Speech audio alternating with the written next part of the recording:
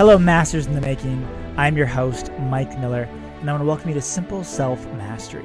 Simple Self-Mastery is a self-help podcast dedicated to giving you the best in health, wealth, love, happiness, and a little peace of mind every single week. I'm excited and honored to welcome our guest today, Dr. Jessica Higgins. Dr. Jessica Higgins is a psychologist and relationship coach who helps people acquire the insight, learning, and practice to navigate the terrain of intimacy more effectively. She created a Connected Couple, which is a comprehensive transformational relationship program, and is the host of the Empowered Relationship podcast, which inspires, motivates, and guides people into more evolved ways of loving. Jessica, welcome to the show. Thank you. Thank you for having me. Absolutely, my pleasure. And before we move on, is there anything you want to add to spice up that intro? Well, I just will say that I talk about this on my podcast, that I am a practicer of all the things that I talk about, the principles, tools, and tips. It is oftentimes surprising what we're confronted with relationship and intimacy. And so I just share with people that I'm on this journey, along with everyone else, despite we're in different places and the experience of it is often unique, but the principles and what we're encountering are often similar. So I practice what I preach is what I'm trying to say. I love that because it makes things so much more relatable when you actually, practice and put into work what you're teaching and learning. And that's so empowering. And Jessica, for you, where focus goes, energy flows. Where is your energy going right now in the work that you do?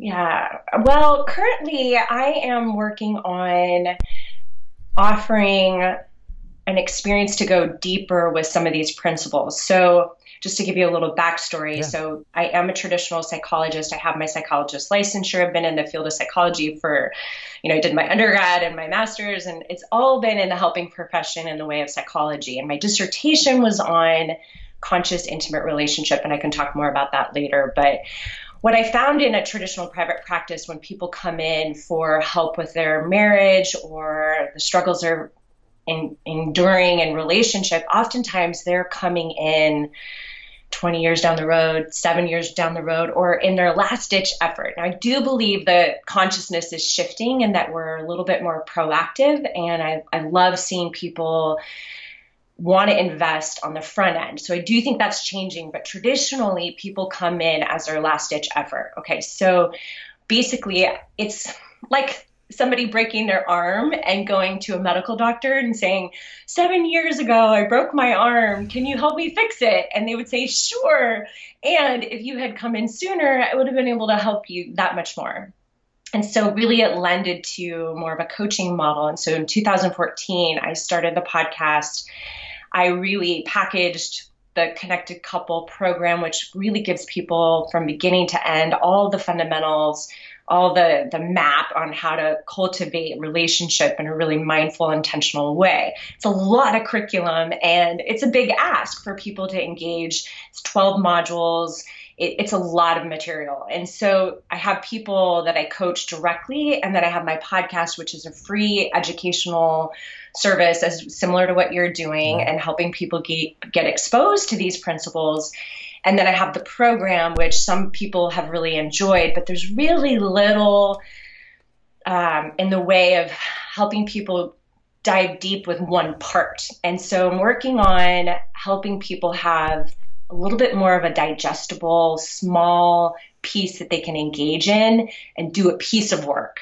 And so I'm excited to offer people, it's in the way of criticism. A lot of people have reached out to me. I have a couple articles and podcasts about dealing with criticism in relationship. And so it's really targeted towards that. And I think that if people have specific things to help them with certain areas of pain, that would be a good starting place. So I'm kind of doing this the long way as far as a business aspect and helping serve people, but finding my way, that's for sure. Absolutely. No, it sounds like you have a lot going on there, a lot of great work that you're pursuing right now. And so, that something you brought up, which I thought was awesome, was just starting points and how a lot of times people come in when it's maybe not too late, but like they're deep into it. And so for people listening right now who may just be starting their intimate journey with their partner or just getting involved in a relationship, what's some tips that they might benefit from moving forward? Okay, great. Love that question. Well, there's a really good teaching tool that I like to offer people, and I have a relationship map that breaks this down that's free. If you want to give it to your listeners, I'm happy to give you a link for that. But it's basically the developmental process of relationship, and I'll just focus on the first two stages, and that every couple goes through these stages. And why I think it's a really good teaching tool is most of the time, what we see in the media, what we hear our friends talking about, what we tend to glamorize in the sense of relationship is finding the person and then partnering, right? Getting married. There's a lot of energy around the beauty and the excitement and the glory of all of that. And what traditionally happens, and again, this is researched and really studied extensively, is that we go through stages. So the first stage is the romance stage, and that's really designed to partner, to bond. And our neurochemistry is really supportive of this, right? If we look at the evolutionary process, we are designed to mate and bear offspring and then be able to kind of have a family to raise the young. So our neurochemistry supports that. So we get these hits of dopamine and all of these oxytocin and all these beautiful, yummy neurochemicals to support that bonding and that high. So that typically lasts, I'd say 18 months. It can be shortened by something that happens. When my husband and I started dating, his father died about 6 months into the relationship, and that absolutely put a damper on our excitement, right? He's grieving and it's intense. And so that changes the experience of the romance. So not everybody's going to have this full duration of that first stage. So if there's something comes up that's hard, it might put a wrench in that. But the second stage is what people often don't know about, which I get so excited talking about because it's really a big hurdle. And most of the time when we're confronted with that power struggle, and I'll describe what it looks like, is basically who we imagined our partner to be in the romance stage, which is, okay, so you're dating someone and you don't know them all that well in the sense of how do they deal with anger? How do they deal with grief? How do they deal with disappointment and loss and upset? And, we haven't really seen them in all the different shades of life. We just don't have that experience yet. And so we fill in the blank and we project. That's a psychological term, meaning we fill in the blank about who we imagine them to be. And we're often putting our best foot forward. Obviously, I said it's fueled by the neurochemicals. So there's this, it's like honeymoon period. Right. And so we are often super, super surprised when all of that settles. We get into normal life and we recognize there's differences. Now, those differences do not have to be problematic or irreconcilable, but they aren't likely to change. Okay, so there's a couple things happening here. So when we experience a difference, and this could be anything from you have somebody who's extroverted, you have someone who's introverted, you have the person that's on time, you have the person that's late, you have the planner, you have the more spontaneous one. You have all these different stylistic things. Then you add culture. Even in the United States, I've had West Coasters really define things differently than East Coaster around how they socialize with others. Perhaps one's a little more gregarious and open, and the other one would be like, oh my God, I'd be hitting on everyone if I was doing that. And so there's just these differences that people start to look at each other and they're like, wow. Or when there's an argument, one walks away and the other one's like, no, let's stick it out. And there's different meaning makings based on not only culture, but family upbringing. And so we're in a position where we have to contend with trying to understand each other. But most of us don't have those communication skills in the heat of the moment when we're feeling threatened and triggered to be able to not look at it from a blame or shame or a lot of judgment. And so I know I'm saying a lot, but I'll just kind of finish real quick here. So when we're confronted with a difference, oftentimes we experience that as a threat because we interpret it in a certain way. You're walking away. That means you're rejecting me. You're done. You're not in this anymore. And I feel extremely threatened. Where that person maybe was brought up in a dynamic in their family that we walk away when we're about to say something that's not kind and we're protecting the relationship. And so when we're confronted with these differences, we feel the charge of reactivity, and we fill in the blank because we don't have the skill set to actually flush that out, slow that down. Well, what is it that you're doing when you walk away? And tell me more about that. We think we know. Sure. And so we're living from our own little egocentric world, and we interpret, and this is all really normal. Been there, done that. And I practice these things, as I said. So what I am encouraging people to recognize in the power struggle stage, that your partner's going to look different, or they're going to do something or say something or act in ways that might surprise you, might disappoint you, or might even alarm you. And then that's where the other thing, that there's a ton of stuff that gets activated psychologically in the power struggle stage. And that's like attachment. If we've ever had experiences that have been threatening to our sense of bond and relationship, I'm not going to do a whole teaching piece on that right now, but that gets all activated. And this is where people get into really vicious cycles where essentially, I'll just distill it to this, Sure. that they are hurting, like the person that observed their partner walk away, and they're interpreting it as they're leaving, and they're hurting. But most people don't have, again, the practice and the modeling and the skill set to be able to raise their hand and say, my feelings are hurt. When you walked away, I was scared that you were done. Most people will yell or like name call or react in some way, and they're protesting. They're trying to get their partner's attention.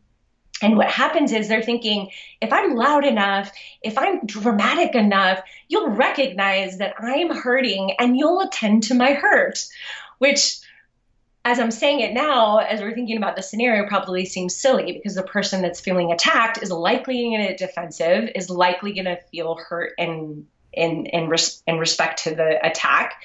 And then it's a distraction. They're not even recognizing that she's hurt, or in this case, the person that left me, that I'm hurt. And so this is, just to span back to the stages, is to recognize this is normal. Not so much the attachment stuff that we're supposed to feel threatened and react, but that's common. But that when we're seeing something that's different than we would have expected in our partner, that's actually curriculum for developing our relationship. Now, statistically, I'd say 80%, I would hope less now, is getting stuck in this stage. So this could look like a marriage that 20, 30 years, they've decided we don't go certain places. So when something pops up, we just turn away, and we've gotten comfortable, and there's certain areas we don't go. And so, but it limits the passion, it limits the expansion of developing their intimacy, but they're comfortable, and they're, in some respects stable and happy, but they're kind of feeling maybe a sense of dullness, and that there could be a lot more that they could feel together, and it's limiting their authenticity. It could also look like a couple that's viciously fighting for 2 years, 3 years, and they love each other. There's a tremendous amount of chemistry, and they're like, we see a future together, but we do not know how to get past this. Maybe you're not the one. Maybe something's wrong with you, or maybe something's wrong with me. And then they will do that for a period of time, and then they'll basically call it and either separate, get a divorce, or break up. And so statistically, people don't get past this stage. Either they get stuck in kind of cycles that they somehow are okay with, or they end up breaking up or coming into therapy. And again, traditionally, people come in a little too late, and they've lost hope, they've lost motivation and effort. That's why I'm like, people can learn some of this stuff sooner, then they can have a little more energy to devote towards overcoming the obstacle. So that's the piece that I feel like I'm so excited to share with people, that intimacy, we get a lot of notions around, oh, you find the one, happily ever after. If it's a good relationship, it's supposed to be easy. And yes, there's some truth to that, but there's also things that will challenge us if we don't have the skill set, and will ask us to grow individually, but also allow our relationship to grow. Right. Absolutely. No, thank you so much for sharing that, because it's an important kind of thing to keep in mind going forward. And I think a lot of people tend to romanticize that. And I know when I talk to my friends, they bring up like, oh, when they're dating someone new, it's like, oh, I'm in the honeymoon stage now. Like, we'll see what happens. And it's really just about, like you said, just kind of going forward with being prepared in that sense of that. And so something you mentioned earlier on when we were chatting was the idea of a conscious, intimate relationship.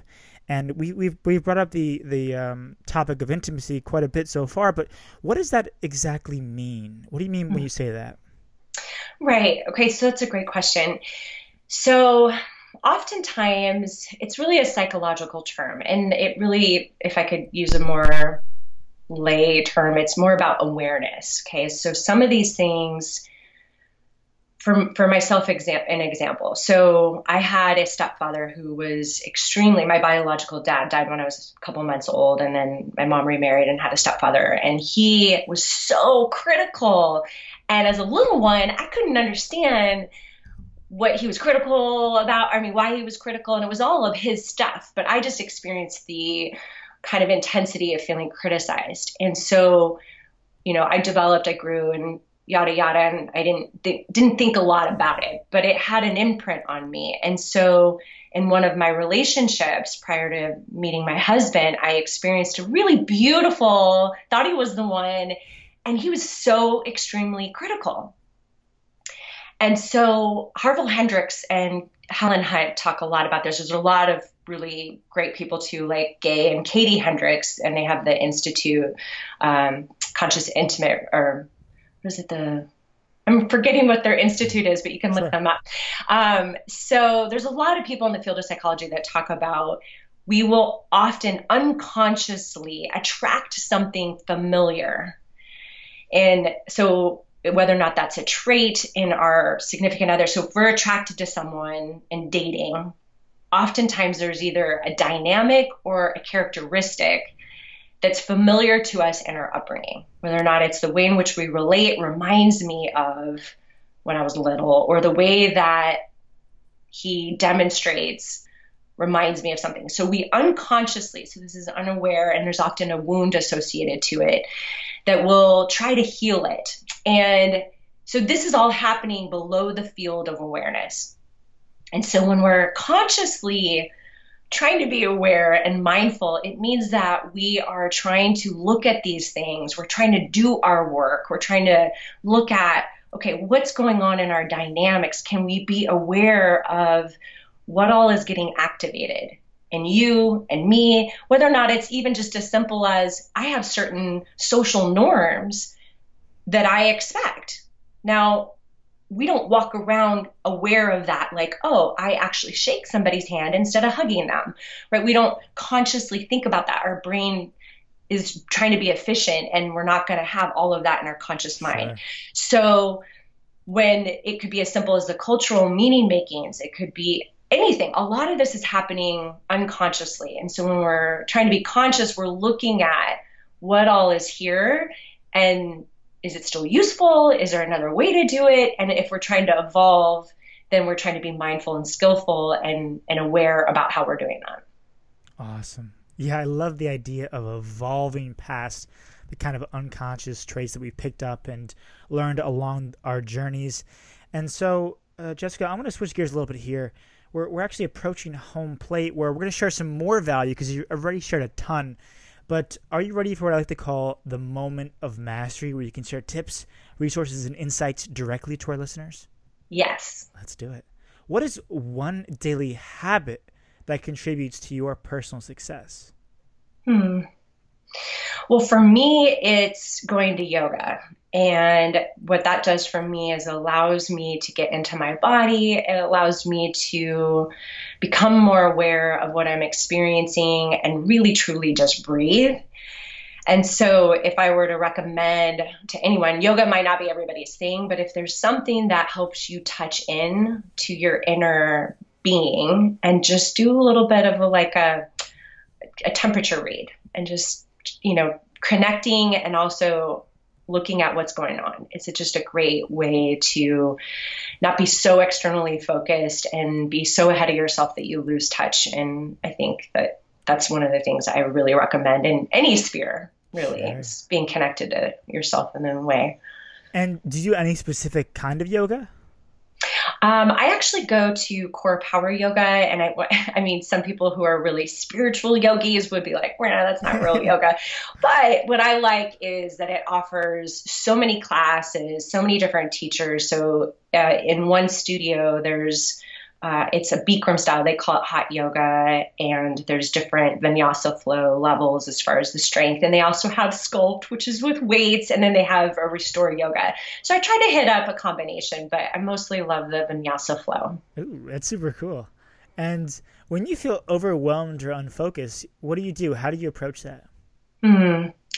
I battle with that, truthfully. I love to think about lots of different ideas. And so I think that it's just, again, if I can do my self-care practice, whether or not that's getting good sleep and eating and doing my yoga, and play. I do a lot of beach volleyball, and I love, just being playful. And I think that helps give me perspective and getting into nature.